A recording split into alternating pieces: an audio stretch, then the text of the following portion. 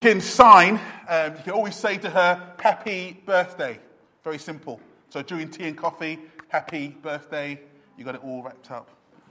Okay, we're in Matthew chapter 2, and I've entitled this message, Who is King? You know, most people forget that there was a king in Jerusalem at the time when Jesus was born. That king was called King Herod. And these wise men, these magi, they were really astrologers. They've been studying the Old Testament. And as they've been studying the Old Testament, they found out where Jesus was going to be born. You see, Jesus' birth was not something made up by his disciples. No, years ago, even before he was born, these men were searching the Old Testament to find out details of where Jesus was going to be born. And so we read these scriptures here. It says in verse 6, this verse here was written in the Old Testament, and it says this, "But you, Bethlehem, in the land of Judah, are by no means least among the rulers of Judah, for out of you will come a ruler who will shepherd my people Israel." Jesus was born in Bethlehem. Why? Because the Old Testament predicted years ago that he will be born in a specific place. And these wise men were searching the Bible, searching the Old Testament, and they found out that it was in Bethlehem that he was going to be born. And they came to Jerusalem. And they went to Jerusalem and they asked this question: where is the one who has been born King of the Jews? The reason why they went to Jerusalem, because in Jerusalem there was a palace. And where do you expect to find a king but in the palace? So they go to the palace in Jerusalem, and there they ask the question, where is he who is born King of the Jews? Well, this next verse is where we're going to stay for the rest of our morning, because this verse is going to be something we're going to discuss. The reply, or what happened when that question was asked. The next verse is this: when King Herod heard this, he was disturbed, and all Jerusalem with him. Other versions will say, when King Herod heard this, he was deeply troubled. Other versions will say he was deeply disturbed. He was alarmed. He was agitated. When he heard that a king was born in Jerusalem, he was deeply troubled. And the question that I want to put to you this morning is why? Why was this king deeply troubled? Why was he deeply disturbed? Why was he alarmed that there was a king born? Well, 4 reasons. Well, 3 really, maybe 1 at the end. That's not a reason, but 3 main reasons. First reason, he was concerned because he knew that a king was coming who has power. A king was coming who has power. Herod was troubled. You see, in his own life, he was king. Not only was he king in Jerusalem, but other people bowed down and respected him as king. He was king. In fact, if you look at the history books, King Herod held on to power very, very firmly. So much so that he killed 3 of his sons. Can you imagine that? He murdered 3 of his sons because he thought to himself, one day they will take my power. So he killed 3 of his sons. He killed his brother because he wanted to hold on to power. So when he heard this news that a king was born in Jerusalem, a king was born in Bethlehem, he was disturbed. He was concerned. He protected his power. He protected his authority. He murdered his children just because he wants to be king all the time. And when he heard that a king was born, that troubled him. You know, many people love Christmas. And even my neighbors are Sikhs. They put up the Christmas tree the other week. And through the walls, we heard them singing Away in the Manger and We Three Kings. Me and Kim smiled at one another. Then they carried on with Last Christmas and Rocking Around the Christmas Tree. Everyone loves Christmas.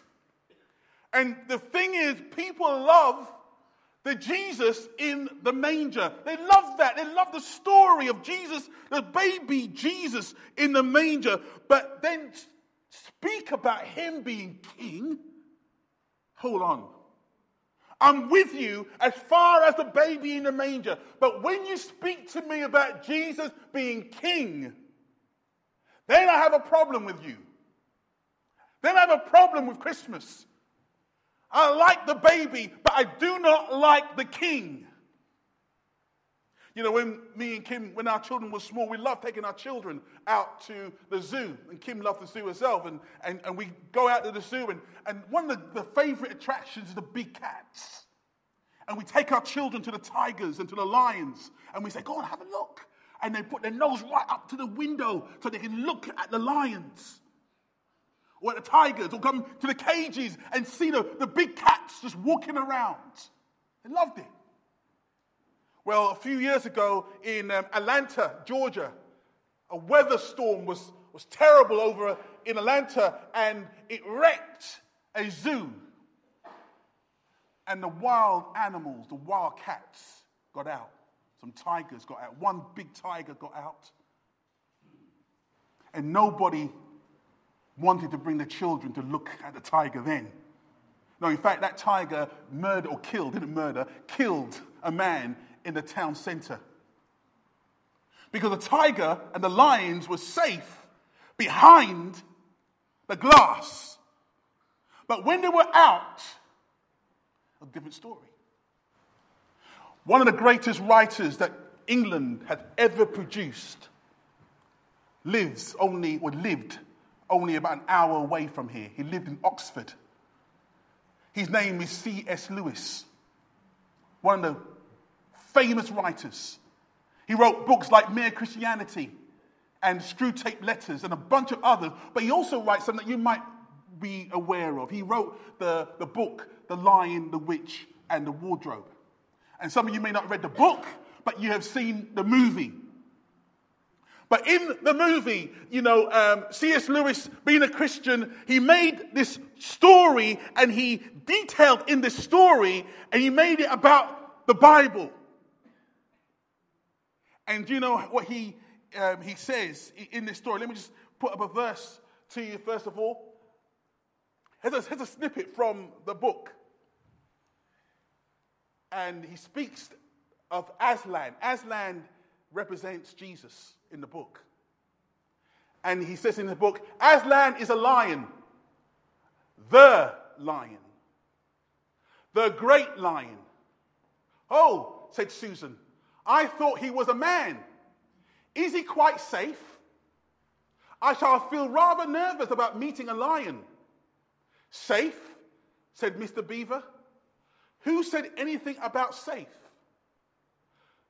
Of course, he isn't safe, but he's good.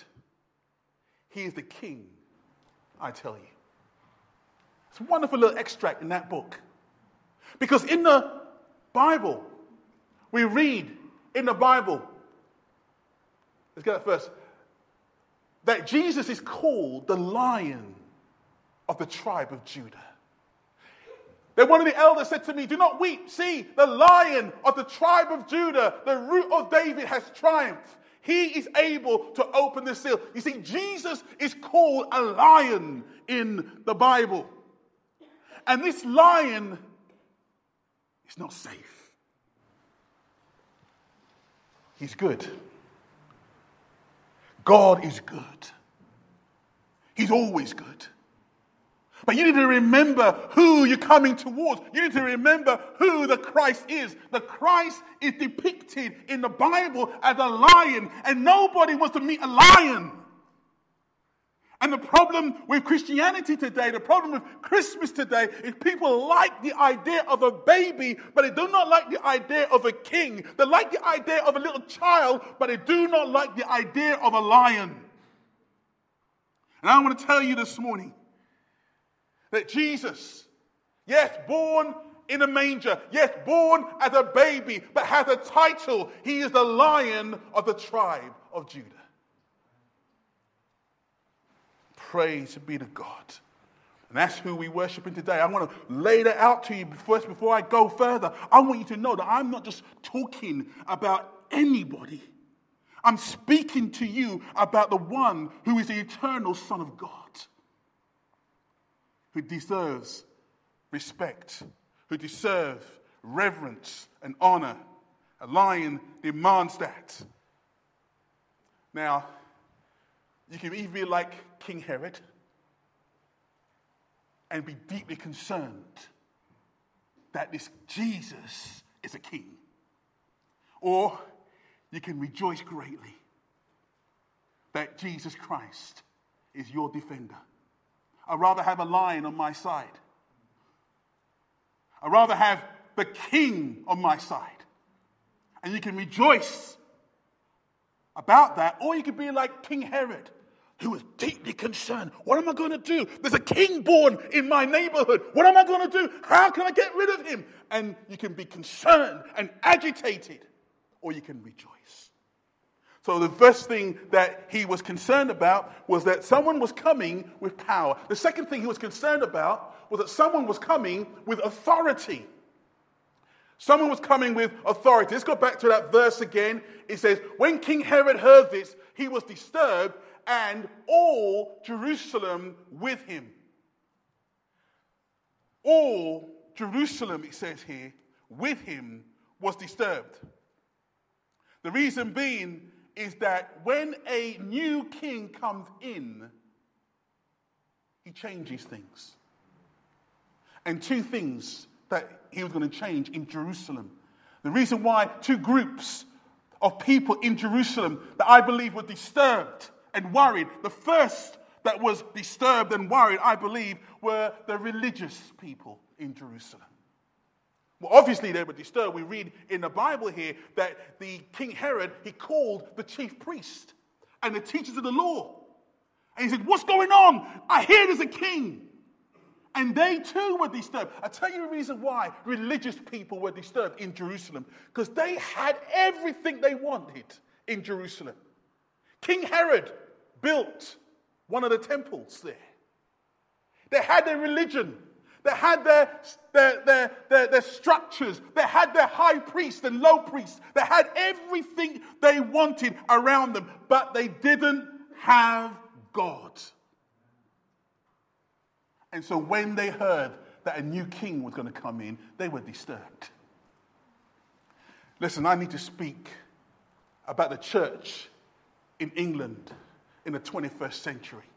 Not every church, but I need to speak about the church. I want to say the church today, they have all their beautiful buildings.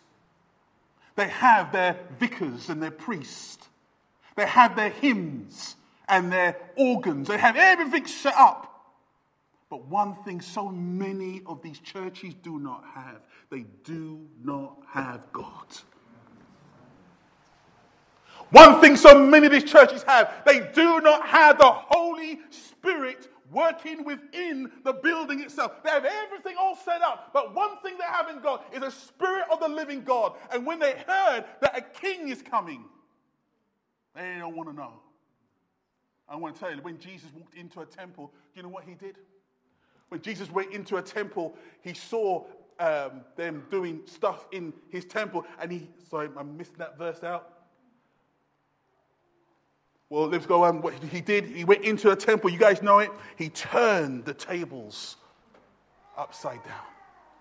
He went into the church and the temple and he saw them selling this and selling that. And he went in and he turned everything around. And then he said these words. He said, destroy this temple and I will raise it up in 3 days. In other words, it's all about me.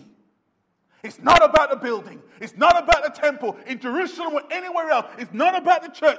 Destroy this temple, he says, this body, and I will raise it up in 3 days. Why? Because it's all about me.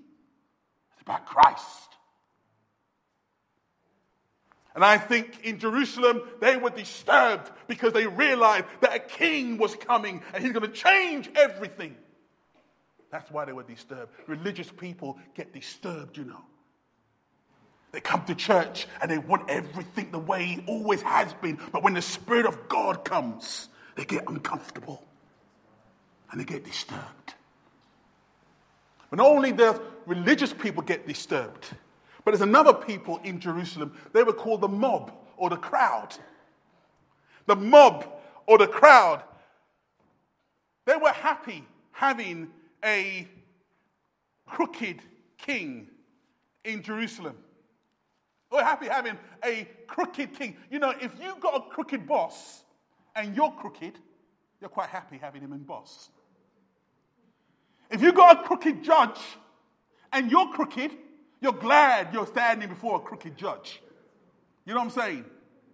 But I'm going to tell you, these people, they were happy having a crooked king.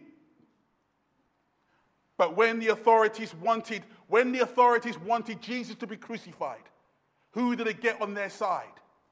When the authorities wanted Jesus to be crucified, who did they ask to get on the side? Well, we see it in the Bible. It was the crowd. But the chief priest stirred up the crowd and have Pilate release Barabbas instead.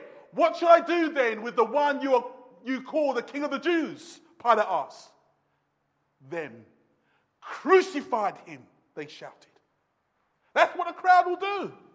The crowd will come against the King of the Jews and they will say, we don't want this man to rule over us. Get rid of him. Crucify him. That's what the crowd will say. So when the king came into Jerusalem, all of Jerusalem was disturbed. Not only the religious, but the crowds and the mob. I want to tell you, we've got some crowds in this church as well, you know. We've got some people who will fit in very well with the mob in this church, in every church. And they will turn around and say, you know what? I don't want this Jesus to rule over me. Get rid of him. I'd rather have Barabbas. I'd rather have a dirty criminal. I'd rather have him released. But as for Jesus, don't let him rule in my life. Get rid of him. That is the cry of the crowd. They weren't happy that Jesus was born in Jerusalem or in Bethlehem. What about you? Where do you fit in? Are you part of the crowd? You come to church and you sit here, but in your heart you say to yourself, I don't want this Jesus to be king. I'd much rather have him in the fringe, much rather have him at arm's length, but I don't really want him to be king. Is that you this morning? A king was born in Bethlehem, and the people were disturbed, deeply concerned. So not only were they disturbed because of the power that was coming, not only they were disturbed because the authority was coming, but thirdly, they were disturbed because real worship was coming. You see, this king here, he turns around and he knows that you need to worship a king. So Herod turns around and says this. That verse again that we're staying on. When King Herod heard this, he was disturbed, and all Jerusalem with him. And then it says this. He sent them to Bethlehem and said, go and search carefully for the child. As soon as you find him, report to me so that I too may go and worship him. See, this king, this Herod, he knew that when a king comes, he will have to take off his crown, take off his royal robes, get off of his throne, and bow his knee and worship this new king. He knew that. So he says to the Magi, to the wise men, you go and find him. When you find him, tell me of his whereabouts, and I will go and I will worship him. Well, people are not stupid today, you know. People know that when a king has arrived, people know that a king needs worship. People are not stupid, you know. They know that if a king arrives, they will have to get down from their throne. They will have to get down from being boss and come and worship. They know that. Because when a king comes, there's a change. It happened in the book of Acts. Because when Paul and Silas went into a church, into a town called Thessalonica, they went into that town and began to preach. Let me show you what happened in Acts 17. They began to preach. But when the people got really angry, really annoyed. And so they, it says in the Bible, when they did not find Paul and Silas, they dragged out this man Jason and some other believers before the city officials, shouting, these men who have caused trouble all over the world have come now here, and Jason has welcomed them into his house. They are defying Caesar's decrees, saying that there is another king, one called Jesus. When they heard this, the crowd and the city officials were thrown into turmoil. Why were they thrown into turmoil? Well, because Caesar is king. Caesar is the one that we should bow to. Caesar is the one that we should worship. But now there's another king that has arrived. Someone called Jesus, who demands not worship to Caesar, but worship to him. And that caused the whole city to go into turmoil because another king has arrived. How about your life? You see, people, they know that Jesus, if you say that Jesus is king, they know that they have to worship him. So they'll much rather push him away and say, no, I have the baby, but I won't have the king. Because if I have the king, I know that I have to worship him. Because he's a king. That's why.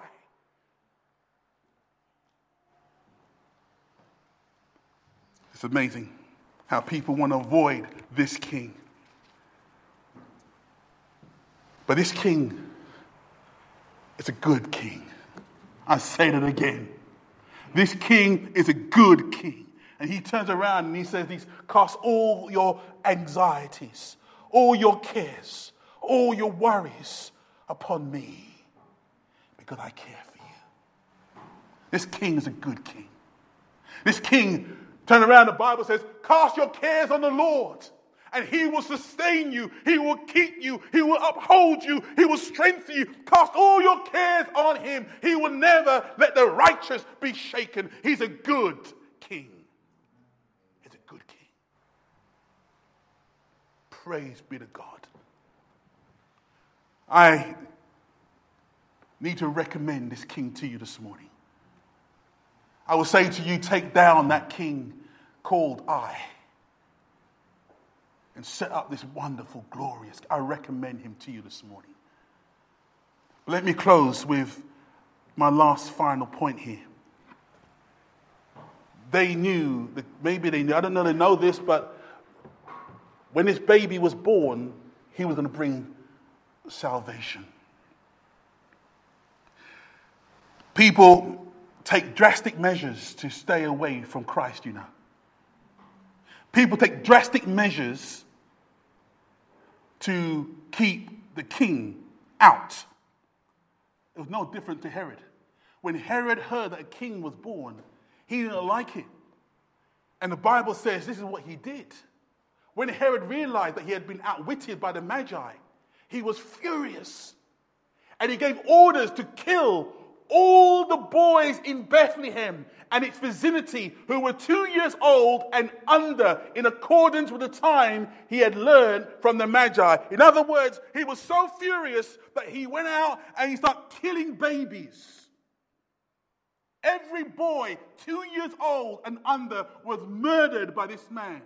Why? Because he wanted to find this king and get rid of him from his kingdom. People take drastic measures. You know, today people will go to the extreme not to confront the king. They will refuse to have a Bible in their house. I don't want any Bible in my house. They will stop their children from going to Sunday school. Some years ago, we had a holiday Bible club in this church, and their children came off the streets, and the parents sent them to the church, and as they were playing different games, there was also Bible songs and Bible stories. One parent came up, red face. He wasn't a black man, by the way, he was a white guy. That's why he was red-faced. And he came out, "What are you doing teaching my child about the Bible? I send my child to church to play games, not to learn about the Bible." He was furious. Some people only want to come to church for weddings and funerals. They want to stay far away. They will go to extreme measures. And our society is not helping. The Gideons used to put Bibles in schools and in prisons and in hotel rooms. But a growing number of schools are saying, "We don't want your Gideon Bible." You know, it's a crime. You can get put in prison, even in this country, for speaking about what the Bible teaches about homosexuality. You can go to prison these days. With one voice, our nation, with one voice, men have rejected this king and will go to extreme levels to say, "We do not want him." But I want to leave you with this final verse. From Revelation 1:5. And from Jesus Christ, who is the faithful witness, the firstborn from the dead, and the ruler of the kings of the earth. Wherever you think of Jesus, he is the ruler of the kings. He is the King of kings. But not only is he the ruler of the kings, the Bible says that this ruler of the kings of the earth came down into Bethlehem, ended up on a cross, and this king was nailed to this cross so that men and women will be set free from sin. This king was not like the kings of the earth, who want to be able to be served. No. This King of Kings came down to serve you and me. I want to recommend this king to you this morning. Because as people run around at Christmas time and they go to the children's nativity plays, and they see the stories on the television, and they see this baby, they only see a baby. And that's all they want to see. Because their eyes are closed. Because they don't want to see who this baby really is. He is the King of glory. He's the King of kings. And he's the one who's king of your life. Whether you like it or not, he is still king. Whether you accept him or not, he is still king of your life. Doesn't change his position because you've changed your mind. He is king. And the only right worship is for you and I to bow down and say, "Lord, have your way in my life." In Jesus' name. Amen. Let's just pray.